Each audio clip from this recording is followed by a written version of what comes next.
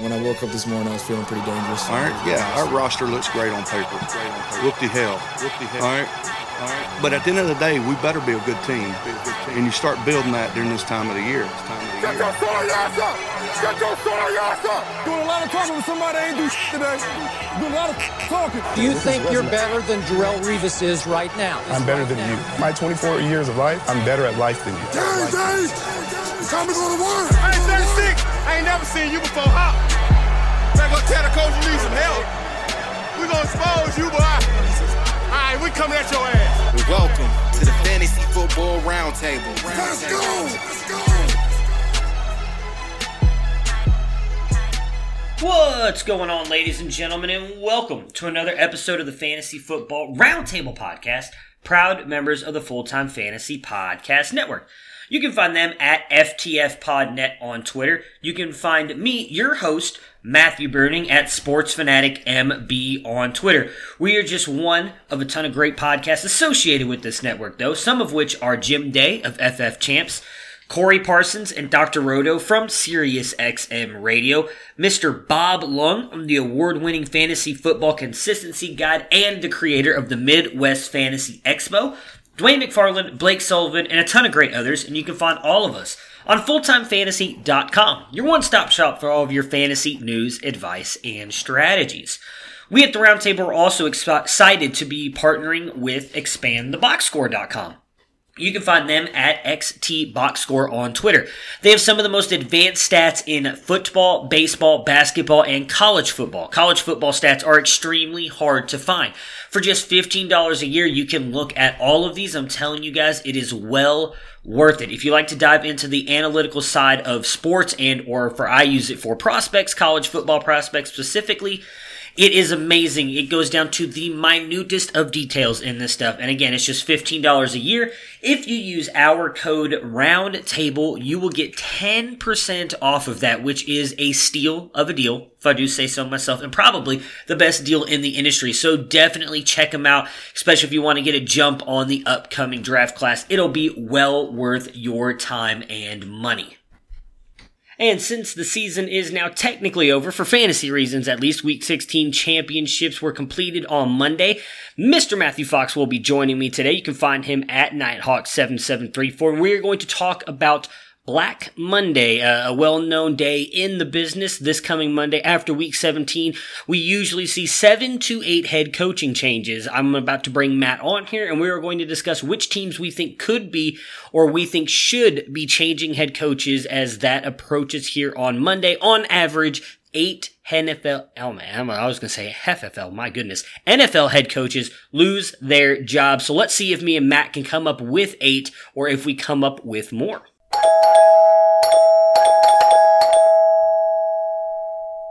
Hello! And as I just mentioned, we've got Mr. Matthew Fox with us. Matt, how was your Christmas and how you doing today? Doing pretty good. Christmas Eve, worked for about 15 hours from 8:15 in the morning to 11:15 at night, so it was a lot of fatigue rolling into Christmas Day, but got to go to the movies, got to get a little Chinese food, wrapped up with Christmas vacation, and now I'm all set, back at work again. Very nice. What movie did you go see? Took my parents and my sister and went and saw Knives Out. I had already seen it, so it's my second time, still really good. And then I took my wife to see Little Women. Very nice. I'm glad you said that. I really want to see that. I mean, I'm a huge fan of Daniel Craig, and they obviously have a ton of, like, Chris Evans. I know there's, like, a ton of other famous people in there. I've seen the trailer a couple times. I want to see it, so it's definitely worth seeing.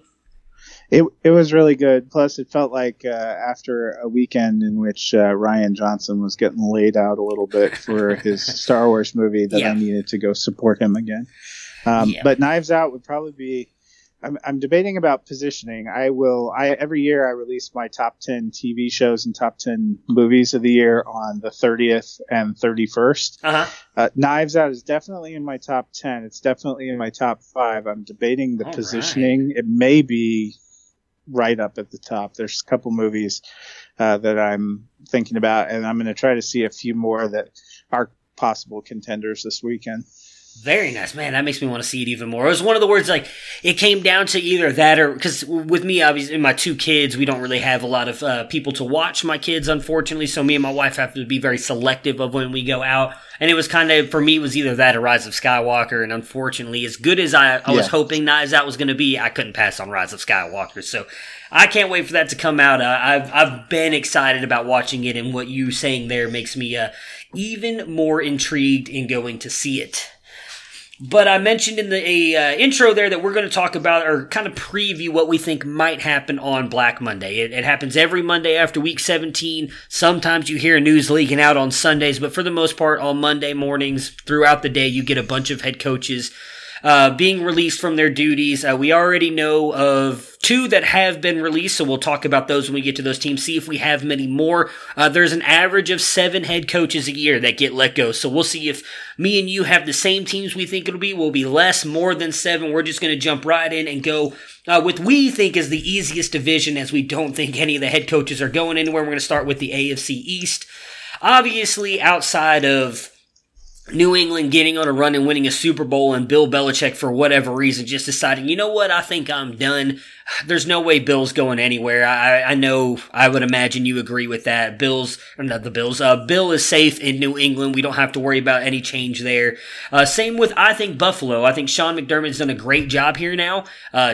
2 out of the past 3 years, he's made it into the playoffs. I think that he is kind of secured. It was interesting. He was on the hot seat, or at least there was a lot of talk about him being on the hot seat earlier in the season. I think with the way that they have played this year and him getting them into the playoffs, sitting at 10-5 now, very realistic shot they're going to go 10-6, that he is going to stay there. Do you agree with those 2? Yeah, and I think with Belichick, the only thing would be if he decided to retire. And I think it's been pretty obvious that they have a succession plan in place of Josh McDaniels. Yeah. Especially after he accepted the Colts job and then said, oh, nope, never mind, I'm staying. So, I mean, New England's going to be continuity, but I would agree. Buffalo, Sean McDermott, we've talked about could be a Coach of the Year candidate. So if they fired him, I think the fans might riot. Yeah, I mean, I know I would. I'm not even that big of a Buffalo Bills fan, and I think that guy's clearly got that team going in the right direction. I'm going to skip the Jets for a minute because I want to have a discussion about them. We both were kind of talking a little bit beforehand and do think that he is safe there, but I want to have a discussion about him. Miami, same thing. I mean, Brian Flores took a team, speaking of Adam Gase, that Adam Gase seemed to struggle to get to 4 wins. They sold off all of his best pieces, and he's gotten them to 4-11, and I think have a shot. I doubt they do it, but I think they do have a shot to beat the Patriots this weekend. They're going up in there with nothing to lose. And New England kind of has everything to lose. They could easily go from the 2nd seed down to the 3rd or 4th seed with a loss this weekend. I'm sorry, just the 3rd seed. The Texans can't jump them. So I think Brian Flores is safe. He's not going to be that. I think Steve Wilkes was kind of an outlier on the 1 year and out, although we do have a couple 1-year head coaches. I think that's a question on the Jets. We were talking, obviously, pre-podcast that you were saying that you think he's got at least 1 more year, and I do agree with that. I would not be surprised if he is let go, though. I just feel like this team came in with a ton of expectations. He's come out recently and made a lot of very controversial quotes on his job. That's neither here or there with that stuff, but I just don't think this Jets team is nearly as good as everybody thought they were going to be. I would think including that front office. I would not be surprised if Gase is let go due to how much Sam Darnold regressed, whether you want to say that it's because of the mono where he missed all that time, or it's just Adam Gase and him not getting along. I don't know. I wouldn't be surprised if he's let go. What are your thoughts on Gase and the I was going to say the Dolphins and the Jets? Obviously I was somebody that thought the Jets were going to take a step forward this year, possibly be a playoff contender, much like Cleveland. We've seen them underperform and just not quite get there. I think if in the middle of the season, it did feel like Gase was about to be done. Yeah. They have been better down the stretch. I mean, they are 5-3 at home, which isn't too bad. They've had some decent signature wins. They're still a frustrating team. I thought Darnold has played a little bit better in recent weeks. I think he will get to start next year. Now, if they have a similar start next year, he's one I wouldn't be surprised to see be like a mid-season firing. Okay. But I think in a lot of cases, too, something to keep in mind is these organizations don't want to get like a lot of people are weary of the Washington Redskins Post because of the owner and never having any job security. When you start to be a franchise that has a quick trigger on coaches, you start to get a reputation that can impact your ability to recruit people and to recruit high-level talent. I know that was one of the reasons, Vance Joseph, who Denver had, after his first year, I would have said he definitely needs to be fired. He's never going to get any better. And I think one of the reasons they gave him a second year is they didn't want to be seen as somebody that just, pulls somebody in, is excited about them. They don't have any success and just wipe them out and start all over again. It's hard for these franchises to start all over again. Yeah. If Gase continues to do some of the same things, there's been a lot more talk lately about major personnel changes in New York, and I think that might be the case. There was a lot of talk early up in the preseason that Gase wasn't really happy with the direction the general manager took in assembling the team, and then they fired their general manager just before the season started, but too late for it to really make a difference. That seemed to be an indication to me that they were understanding that you can't bring in a coach and tell them you want to have a vision and then stick them with people that don't maybe fit what they're trying to do. And I think the Jets have had some good people and had some success, and then have had some massive injuries. They've had massive injuries on defense. It seems like every time they find a good offensive player, they've been hurt. They didn't have Herndon pretty much all year. And he was a guy who we would have said at the end of last year looked like he was peaking, could be a bright spot. Ryan Griffin, they had something going. Now he's on IR. Darnold kind of in and out, struggling.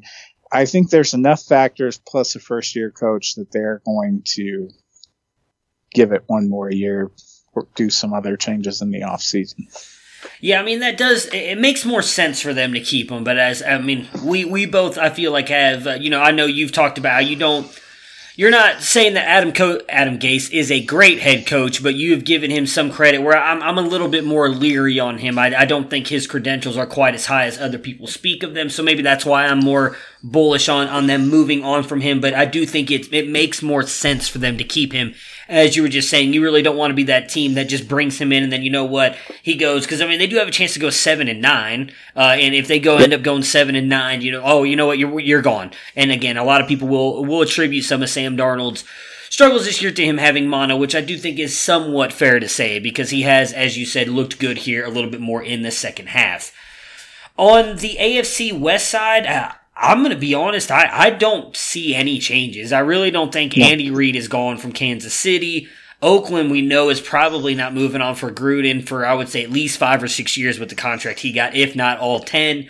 I think that Denver's got it right in Vic Fangio. That defense has really kind of turned around, as you know, from the first couple weeks of the season. They seem to have their quarterback in Drew Lock, so I don't think he's going anywhere. The Chargers is the one that is interesting to me, but I think Anthony Lynn is a phenomenal head coach. I think it's more, as I talked about on the Friday podcast, or it was the Tuesday one when I was running solo, that I thought a lot of their struggles this year came. It was Tuesday. I thought a lot of their struggles came because of Phillip Rivers, not necessarily anything else on that team, unfortunately. So I think more of the 5-10 record as of now is on Rivers more than Anthony Lynn. Do you think there's any way they let go of Anthony Lynn, or you think he's pretty safe? No, I kind of agree with you. The only change that would be in Kansas City is if Andy Reid decided to retire. The Raiders, they're still technically alive for the playoffs. They've made pretty great progress. They have a very young team. Denver has made pretty great progress in the second half, and they were talking about they have like the third youngest team in terms of starters. So, I think those are teams. It's kind of like Brian Flores in Miami. Everybody knew going in they were going to be awful this year. This was not going to be a one-year commitment. I think most Denver fans realized it was going to take more than 1 year to turn around. The Raiders seem to be trending in the right direction. Chargers are an interesting case. I really loved what Anthony Lynn did last year. I don't think you take a guy that was 12-4, tied for the best record in the AFC, who has a down year, and cast him aside. I think they're another one of those teams that is going to take a hard look at their personnel in the offseason. Yeah, I'm with you on that. I would. The only way I see Andy Reid retiring is if Kansas City ends up winning a Super Bowl and he finally calls it quits. But I'm with you. I don't think there's any way that they move on from him outside of that. He's kind of one of those guys I think that's going to be well past his prime and still have a job before he's finally walking out the door.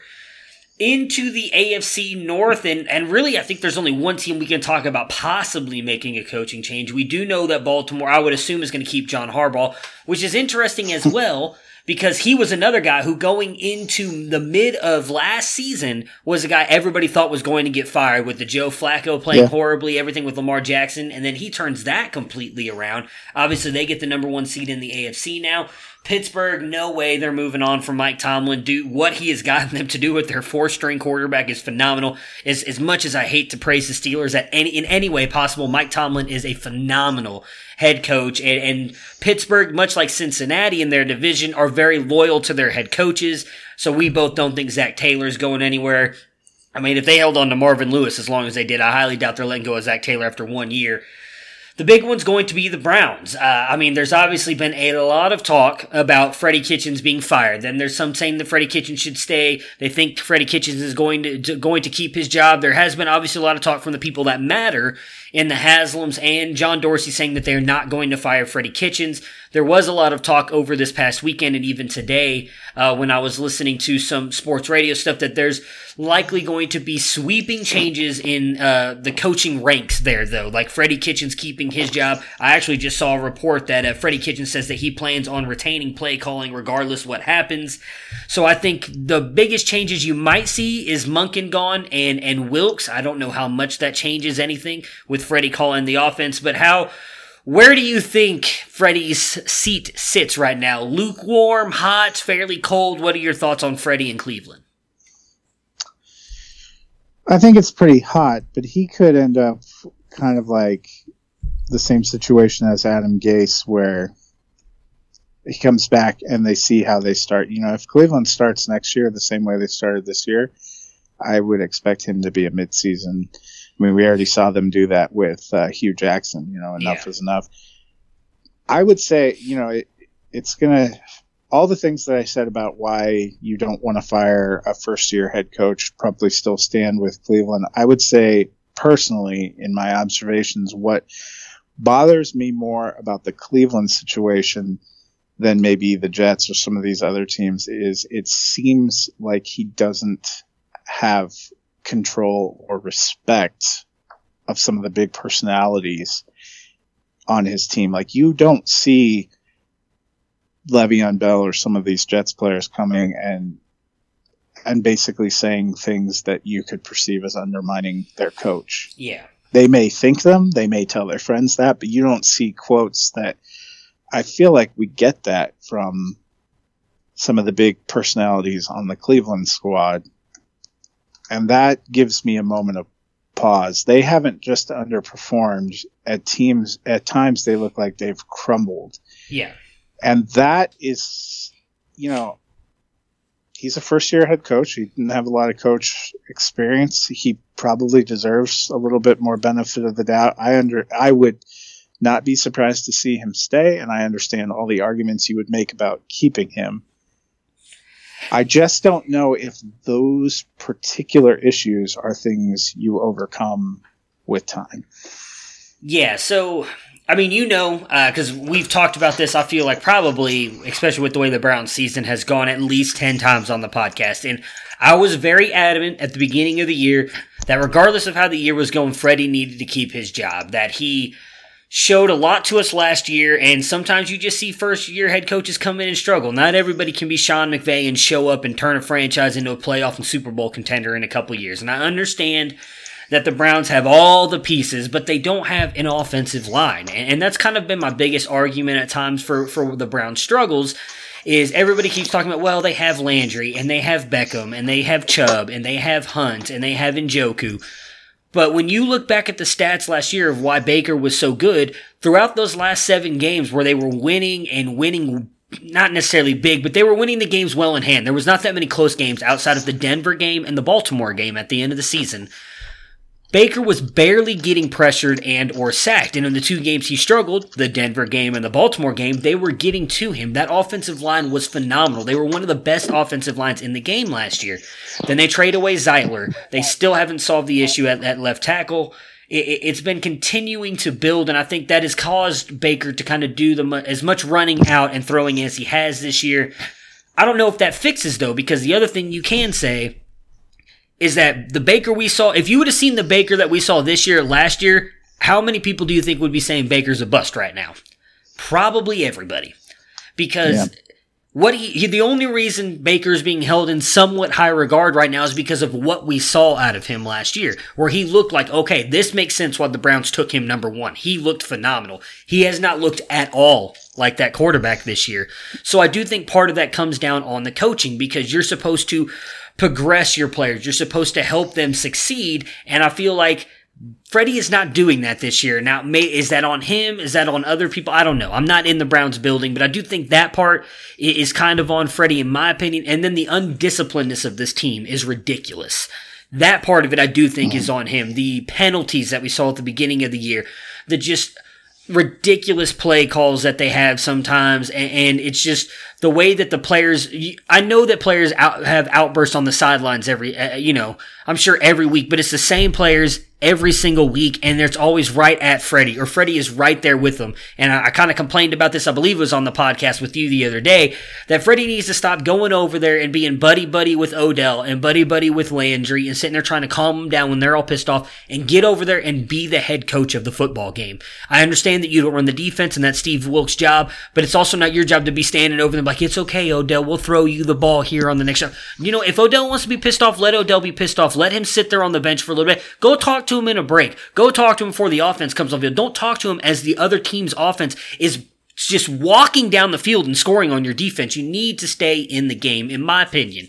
So I would not be surprised, I'm with you, if they do fire him. I do see the argument on both sides. I do think that they are going to keep him, and in all honesty, I hate to give the cop-out answer. I'm completely torn on that, because I am 50-50 on, I think maybe that could work out. Maybe he just needs another year. The one thing I've said too, and I know you've said it before, is none of these guys had a lot of time in the offseason together. Odell wasn't there for a lot of the workout stuff, and then he got hurt, didn't play in any of the preseason. Landry barely played in the preseason. Baker only played in a couple games, and it was only like a drive here and there. They haven't had a chance to really work with each other, and I think that's why we've seen Landry take the reins as the number 1 wide receiver this year, because he was there all of last year, and him and Baker have that chemistry. So maybe that changes next year, and they're all able to kind of sit down, work through everything, and run Freddie's system. But if they do fire him, I would not be surprised one bit. And I think the fear, what it reminds me of, which you're not going to like to hear probably, but some guys are great at being a specialist as a coordinator, but the head coach job is a little bit too big for them. What it sort of is reminding me of this Browns situation is when the Broncos let go of Mike Shanahan and brought in Josh McDaniels. And he had moments in his first year, as much as it pains me to admit as a Broncos fan who loathes him with every fiber of my being. He had moments during that first year. I think they started like 4-0 or 5-0 or something with McDaniels before really kind of cratering, where you thought, well, maybe this is going to be better than I thought. Maybe it's going to work. But the team never felt disciplined or organized. And by the middle of his second year, it was such a Waterloo that they canned him in the middle of the year. And so that's like a fear I think you would have if you were a fan of this team going forward. Yeah. Oh, I mean, I have all kinds of fears about the Browns moving forward. Like, I honestly don't know what to think. I was reading, before we move on from the Browns really quick, it was funny, I was reading a quote that Freddie Kitchens made. I think it was it was either the week 1 of the preseason or during training camp, where they were asking him about staying on as the play caller, and with having all these weapons, are they going to design any special plays? And Freddie Kitchens said, this is football. We're not sitting here to try and design anything ridiculous or any special plays. It's football. The wheel is not broken. We just need to get the ball to our playmakers, and they'll handle the rest. And yet I feel like every game we're sitting there at a 3rd and 1 and Nick Chubb is sitting on the bench and they decide to do some stupid pitch play to Kareem Hunt and expect him to throw it down the field to Jarvis Landry or something, or they're going to try I don't even know what, just ridiculously stupid play callings on 3 and 1 when you've got the leading rusher in the NFL, or even if you just want to pitch it to Kareem Hunt and have them both stand back there and have the defense guess who's going to get the ball, but you got 1 yard to get, just run the ball 1 yard. It's not that hard. So I just don't understand what he's doing with the offense. Like I said, if they do keep him, hopefully they're able to figure that out. He is one that, much like, my goodness, who is, I don't think Gase is going to get fired. I guess really Freddie is the first one out of all of the AFC so far that I do think there's a stronger chance he does get fired, than keeps his job, but I would not be surprised either way from the arguments we've both given. It makes sense both ways in my opinion. There is a coach that's been linked with them, by the way, in Urban Meyer. I think there's no truth to that whatsoever. I think it's just a bunch of just randomness. He's got a lot of connections to that area, obviously, but there's no way. But that probably would be the only way you would see, probably at this point, realistically, Freddie Kitchens get fired, is if they had a huge name person that had agreed to come in to take this team that was kind of a coach of some renown. So that is the only thing that worries me, because Urban Meyer and John Dorsey do have a connection. And so my fear is, well, I shouldn't say this because here's the one thing I'll give Urban Meyer that I can't give Freddie. Urban Meyer at Ohio State, for everybody knows, I'm a big Buckeyes fan. And throughout, there's a lot of talk, obviously, they play Clemson this weekend. And the last time that the Buckeyes played Clemson was, I believe it was 4 years ago. Urban Meyer was calling the offense. And they had JT Barrett as their quarterback, and they got beat 31-0. It was a bad game. The offense could not do anything. After that game, Urban Meyer goes out and he hires Ryan Day, who, in my opinion, is one of the best coaches now in college football. He has turned that Ohio State offense into a pro-style offense, and I do think that that's the one thing Urban Meyer is not afraid to do. When he gets beat and he realizes, okay, what I'm doing is not working, he brings in somebody else. That's the one thing I cannot say for Freddie, because this offense has not looked right all season long. Not just me saying it as a Browns fan. I think everybody has been saying that. And yet he is not willing to give up play calls to Todd Monken. He's not willing to bring anybody else in. I'm going to fix it. You had 16 weeks and it's still not fixed. And I would not be surprised if they end up losing to the Bengals this weekend because they can't get this offense figured out. So that is the one thing that I do think if Urban Meyer came in, he would be more worried about being the head coach and not worried about being somebody's friend. He's not going to run the offense, not going to run the defense. He's going to manage the team, let the other coordinators do their job, which I do think is in all honesty, the hardest part about football. I don't think that every NFL head coach can also be the lead coordinator on every team. I do think that is like for a select few. Vic Fangio on the defense, Sean McVay on his offense. I mean, Zach Taylor's been okay, but he hasn't been that great running the Cincinnati offense. Trying to think of who else is it. Matt LaFleur, although that's more of like a connection with him and Aaron Rodgers as well. Like, you don't always see every NFL head coach being the end-all be-all on play calling where it is in Cleveland, and it's not worked either. So I'm interested to see if he does stay on. What they do, as we talked about, there was already talks that they might be getting rid of everybody else on the coaching staff but Freddie Kitchens. So if they do keep him, it'll definitely be a very interesting offseason for what they do on that coaching staff. The AFC South, I do think, is there's one team, and I do think that they're going to let him go. But there is the first one. I want to start with the very top team because this is interesting. So I have a question for you. Houston, a lot like Baltimore, and who was the other team that we were talking about? The Buffalo Bills, a lot like Baltimore, a lot like Buffalo. Last year, there was a lot of talk that they had already fired their GM, that Bill O'Brien might be on the hot seat because while he's continued to have the Texans have good records, they were struggling to get into the playoffs, and every time they get into the playoffs, they get knocked out pretty much in the first round. So, but the Houston Texans are guaranteed to get into the playoffs. They have won their division. They'll be, at worst, the 4th seed. What happens if I keep wanting to say the Buffalo Bills, my goodness, if the Houston Texans make it into the playoffs and get knocked out again in the first round? Do you think there's any shot Bill O'Brien gets fired or he's safe regardless of what happens? Yeah, I think he's I think he's safe. Texans, Titans, Colts. I think I would be floored if they made coaching moves.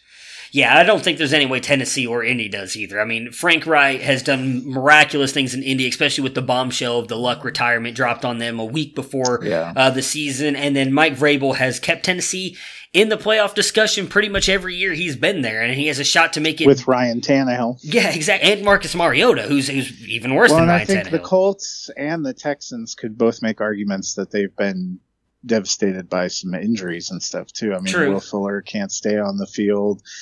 They lost Lamar Miller, their running back, before the season even started. J.J. Watt went out pretty early. They lost almost their entire secondary in free agency. Bill O'Brien, he may not be our favorite guy, and he may not have an incredible playoff record, but he manages to find ways to win and to win the games that, for the most part, they should win. And it's going to be interesting. I actually, if I was Houston, might be more excited about being the 4th seed because you're pretty much guaranteed to get Buffalo at home. Yeah, but I think that's a game they could easily lose, though. They could, but would you rather be facing Tennessee? Tennessee is that team that's going to squeak into the playoffs that you could see them go on a run. I mean, they're tracking right now to play in Kansas City, a place they already won with Patrick Mahomes playing. So, anything can happen in the playoffs.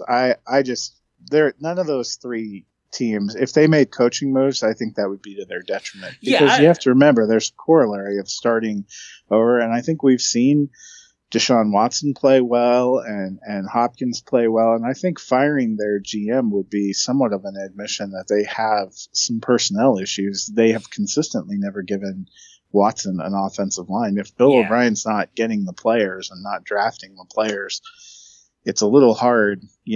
They finally went out and got Tunsil, but he's missed a few games, but they've been better. They've been getting better. I think he's done enough that it's hard to make a case for him needing to be fired. Right. Well, the one thing that interests me about Bill O'Brien is, they've actually already come out, I want to say it was 2 weeks ago, that they came out and said they're still not going to hire a GM. They're going to let Bill O'Brien do everything. So he'll be hoisted by his own petard if he doesn't get it done. Yeah, so that's what that was going to be the interesting part for me, is that I would assume that you are right. I just brought it up because, again, like the other two coaches, he was on the hot seat. The difference is I don't think he has had quite the same success that John Harbaugh did in Baltimore from last year to this year, and same with Sean McDermott. They both kind of taken a step forward, where if you want to say it's the injuries, for me, it's more of they still have not found a way to protect Deshaun Watson, and that offensive line has been bad for years now. So I do think that while Bill O'Brien is likely not going to get fired, I would not be surprised if he's not a year away from getting fired if he doesn't do something to help improve the offensive line of this team, because it's clearly their biggest issue, and he is now their GM, was all of last year, and is going to be this year. As I said, there was a report came out 2 weeks ago, they are not going to hire another one. So we already said Tennessee, there's no way they're getting rid of Vrabel in our opinion, same with Indy and Frank Reich, but Jacksonville, we already know. Gone. So, okay, I think so too. So I wasn't sure where you were on that. We know they got rid of Tom Coughlin. Once they fired Tom Coughlin, I think that was basically the sign they intend to start over. And they really should, because 2 years removed from being in the AFC title game, this team looks completely lost on offense and defense. Yeah, I mean, I don't necessarily believe in the argument that a coach has lost his team, but for me, looking at the way that this team has been playing the past couple weeks and all the issues, I know Jalen Ramsey's issue wasn't necessarily with Marrone. It did seem like it was all with Tom Coughlin. I just think that they need to make sweeping changes right here. They've got, whether it's stick with Foles, they're going to stick with Minshew. They have some decent weapons on the outside. They've got Fournette for at least one more year if they don't trade him. They have decent pieces on the defense. They just need to make some sweeping changes here. General manager. No, they're keeping their general manager, which is a smart move because actually that dude's drafted really well. But sweeping changes with the head coach and coaching staff and move on to a different one. So for us, that really only leaves one in the AFC so far. And if you want to say maybe with Cleveland on two, but we've got one change so far in the AFC. Moving into the NFC, where we'll start with the East, and this is the easy one. You know Doug Peterson's not going anywhere. The Philadelphia Eagles do just play for that dude. They clearly love their head coach. He continues to have, hilariously, in my opinion, seems to struggle at the beginning of every single season outside of the 1 year that they ended up going to the Super Bowl because of Carson Wentz being like an MVP candidate. But they've struggled the past couple seasons in the early season, and then right at the end of the season get on these hot streaks and make it into the playoffs. Looks like they're going to do the same again this year. So Peterson's not going anywhere, but I think there's a chance that all three of the next teams fire their head coaches. Well, Washington already did, yes, so I'll right. give you that one. Yeah, Washington is gone with Jay Gruden, so that makes two technically right now because we're not going to count Cleveland. And I don't think Callahan. I know Callahan has talked about how he'd like to stay. I don't think I have seen anything from Washington that makes me think he's going to stay. No, I'm with you. So I'm going to save the Giants for last, just because I want to pair Dallas and Washington. Technically, Jason Garrett's not getting fired. He does not have a contract, so I just don't think they're going to pick his contract. They're not going to sign him to a new contract. So Dallas's position will be open. Dallas and Washington are the other two teams that have been linked to Urban Meyer. I do not think he has any shot, or I do not think personally, again, I don't know Urban on a personal level. I've watched him from afar being a Buckeyes fan, knowing the way he ran the Buckeyes organization, knowing how he ran Florida. I don't think he would fit well in Dallas, in my opinion, having Jerry Jones there and watching over him. And I also don't think, even though he does apparently have a very good relationship with, my goodness, why do I want to call him Kyle Shanahan? Who is the owner? Dan Snyder. Okay, I could not remember for the life of me the owner. He has a relationship with Dan Snyder, but they, for the most part, I don't know if he would fit in well there. I know a lot of people, I think, are making the connection just because of all the connections he has there. He coached Alex Smith, obviously coached Dwayne Haskins and Terry McLaurin. I personally don't see him going there. I honestly don't think he goes into coaching at all. That's just my opinion. Do you think there's any shot he lands with either one of these teams? I think if it's going to be one of the teams, it's going to be Dallas. Okay. Because Dallas has a better roster in place. Right. And we already know Jerry Jones is willing to spend. They would be closer to, I mean, I'm in agreement with you. No way Garrett can come back, especially after after Sunday, which was an abomination. You're facing a bottom 5 pass defense, and you can't get your S together to even get a single touchdown. It was an embarrassment. That's the end for him. I mean, there's been a few points in time this season that felt like the end. That feels like the end, and I think he's done some nice things, but they need a change in Dallas. I think this roster should be better than it is right now. They have radically underperformed with an incredible set of weapons. Last year, they did so much with nothing but Ezekiel Elliott for half a season. And this year, it's been like the reverse. Gallup has really come on. Randall Cobb has shown to be great. Jason Witten unretired. Jason Witten probably is wondering if it would have been better just to be mocked every week for his Monday Night Football commentary than to come back and play for this team. Dak looks like he has regressed in some ways, which is weird. Amari Cooper, not even sure what they're doing. And those guys are in contract years, so they're trying to play well. So he's lost that team. And to me, if you were an Urban Meyer and you were looking at NFL teams that you could come in and take a team from like 7-9 to 12-4 right away, Dallas has the roster where they probably should have been 12-4 this year. Yeah.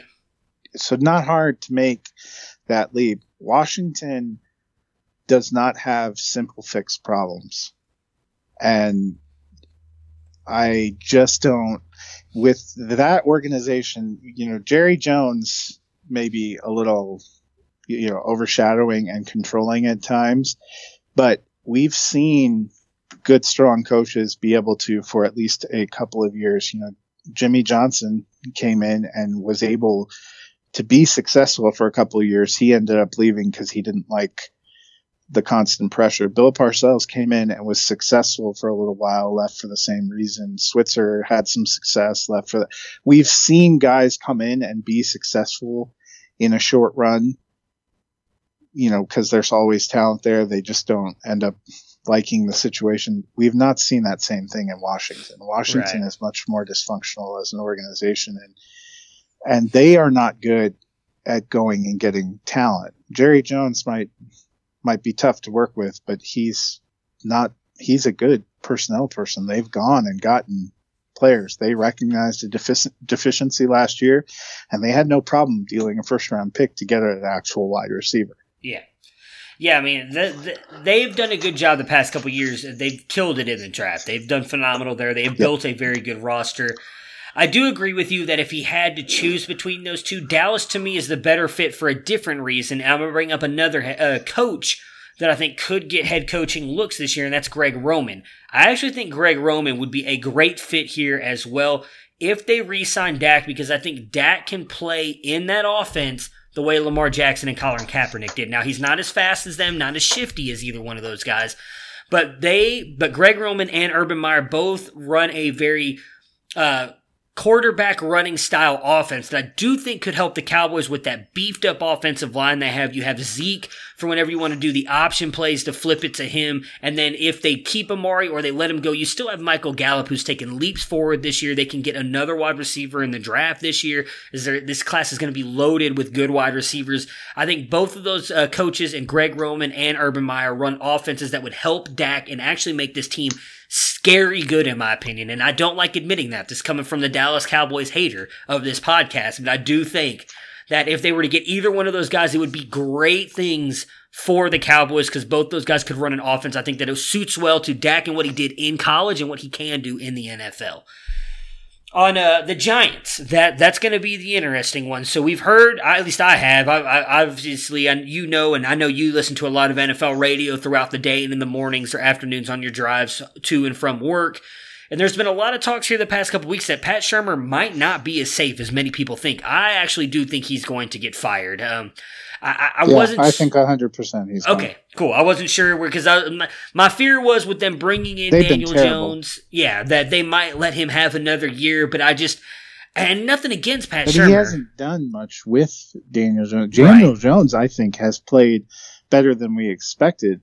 That offense is dysfunctional. Saquon Barkley looked like he's never played professional football before a couple of times, and we know it's not because of him. We saw him last year. There's something that's not functional there. There's something that's not functional on defense. They cut a defensive back, and he said it was the best day of his life. Yeah. That is an organizational problem. Pat Shurmur had a great time running Washington's offense, or the Vikings offense, for a couple of years. He has been terrible and looked out of his depth in New York. He's had a couple of years. They've shown really no improvements. Yeah, that's what I was going to say. Is it just doesn't seem like they've done anything with it. And I like Pat Shurmur. I think he's a really good offensive coordinator. I just think that's unfortunately what like you talked about earlier, some coaches are they're better at being coordinators than they are head coaches. I kind of think that's where Pat Shurmur falls. So I'm with you there. So outside of the Eagles, it looks like sweeping changes coming for the NFC East. Which would make sense. It's been such a horrific division. Oh yeah. And in a couple of those cases, the Giants, I didn't think they'd be a playoff team, but they should have easily been in the 6-10, 7-9 range with their talent, or at least been competitive in some of these games. Washington, they were due for a crumble. Dallas should be much better than they are.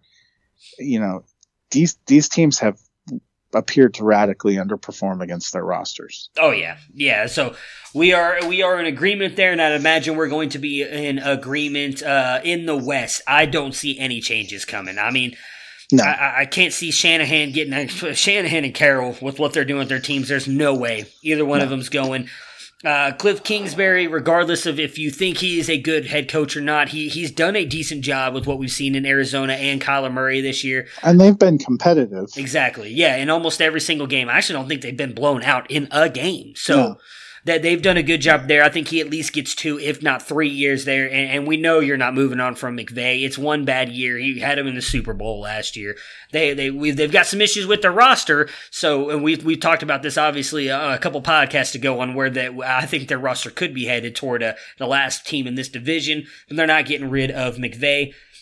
And I honestly think it's the same thing for the North. There's no way they're getting rid of LaFleur. There's one team. Actually, I take that back now that I'm looking at. There's 2 teams I have questions on. So the 2 ones that we'll get out of the way because I don't think there's any questions on. They're obviously not getting rid of LaFleur in Green Bay. He's had a great year, first-year head coach there. And we already know that the Lions have come out and said that Matt Patricia is not going anywhere. He's at least getting one more year. We talked about it. They're going to do some changes to the staff and the organization and give him a chance. There's another team that's been kind of decimated by injuries, and I think has been better than their record. Agree. Yeah, that's what I was going to bring up. We actually talked about this a couple episodes ago, that Detroit earlier in the year looked like one of the teams that was going to be a surprise team. Had a bunch of injuries, got screwed on a couple play calls by the refs that cost them games as well. Stafford going down, then you're relying on your third-string quarterback at that point. Not many teams can survive that. The Pittsburgh Steelers are like the exception to that rule this year. So the Detroit, I'm with you.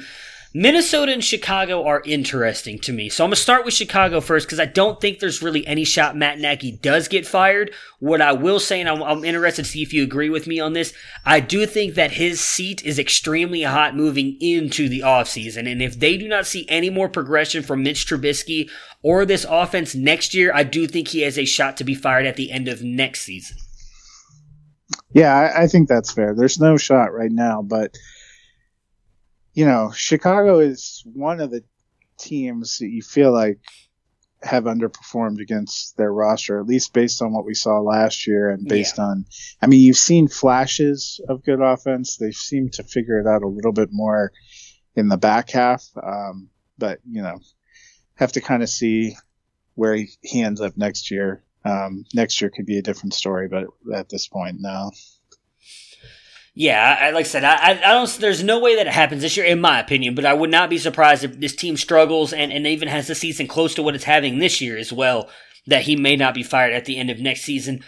Minnesota is the interesting one for me because, okay, I know they've had a couple good seasons here, but Mike Zimmer has been here for a couple years now, and they have not been able to get over the hump. They have a ton of talent on this roster.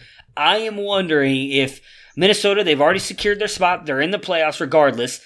If they get blown out or possibly lose in the first round of the playoffs, if he is not fired and they bring in a more offensive-minded head coach, because the one thing about Zimmer that does seem to not really fit in this era outside of like a couple other teams is to play defense and run the ball a lot.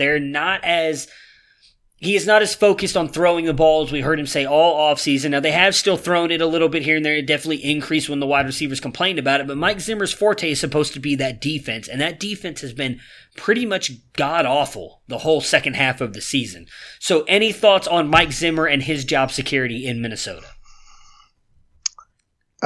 I just don't see it. They brought in Kubiak to run the offense with the idea that he was going to fix things. And I still think a crux of their problem is Kirk Cousins is not a good quarterback. He crumbles in every important game. He has never won a Monday Night Football game. He never wins games of consequence. It was the front office that decided to invest billions of dollars in him. Mike Zimmer went to the NFC Championship with Case Keenum. He didn't ask them to go get somebody who costs a lot of money, looks good when it doesn't matter, and chokes when it does. I mean, he barely got 100 yards on Monday night against the Packers. That's true. I'm sorry. I still don't think that's all on Kirk. I mean, He has done the same thing everywhere he's been his entire career. They've gotten him different weapons. They've gotten him different coordinators. He can't blame his coaches anymore. He is a coach killer. I mean, I don't think it's his coaches. I just think it's this team. I have my defense I'm going to defend him just because I want to. My defense against him in Washington is he didn't have that much star power around him. He had a great offensive line, don't get me wrong, but they didn't have that good of a running back, and he had horrible wide receivers. Then when he comes over to Minnesota, yes, he's got great wide receivers and a very talented running back. His offensive line is horrible. We might be able to go out there, you and me, and do a better job blocking than some of his offensive linemen have done. I get what you're saying, and he has been. I don't know if you want to say it is because he crumbles in the lights like some people do, but I go back and look at a lot of the games, and for instance, I'll use that Green Bay game. How many times when he snapped the ball was Darius Smith just standing already in his face and saying, "Hey, buddy, what's up?" and just putting him in the dirt within seconds. that you cannot put that, in my opinion, all on Kirk Cousins. If you're letting Zadarius Smith get into the backfield on not even a bull rush, power move, spin, nothing, he just goes and he's already in the backfield sacking your quarterback, that's on your offensive line. There's only so much your team can do. That's just my opinion. I'm not saying that Kirk Cousins is great. I have never said that Kirk Cousins is great. I do think that he is in the middle tier of quarterbacks, and I do think he is suffering from a bad offensive line on the Minnesota Vikings. Well, he might be a top 30 quarterback in the NFL, but that's as far as I'm willing to go. I mean, I think he's like top 16. So let's just call it in the middle and say 20. Deal? QB 20? 21? 22? QB 41? You got 41? it. Oh, there's not even 41 quarterbacks in the league. Come on now. Poor old Yes, Kirky. there are. Every team has at least 2. That would be 64. He's better than backups. Let's be honest here. I mean, I don't even know who the Browns' backup is, but Kirk's better than them. All right, let's move on. Stanton is the Browns' backup, Is he isn't he? still? Stanton. No, he was hurt. I don't know if it's still him or not. It might be. I don't know. You won't ever see him. So let's hope we don't find out this week. Yeah, now, that would be bad. I guess I get a little bit of what you're saying, but they tried. So I would give you that the Minnesota offensive line was really bad last year. They spent all their picks to address that, and they've been able to really run the ball successfully and do other things this year. They brought in a whole new offensive guru to try to take care of that side of the ball. Mike Zimmer's been proactive trying to address some of those things. Defensively, I know you're saying they've been terrible. They've let in 282 points. That would put them actually probably in one of the top tiers. San Francisco's let in 289 points this year. Okay. So I don't think their defense has been as bad as we think. Some of their premier players that they're playing look like they have maybe hit that age wall, and they need to address some of that.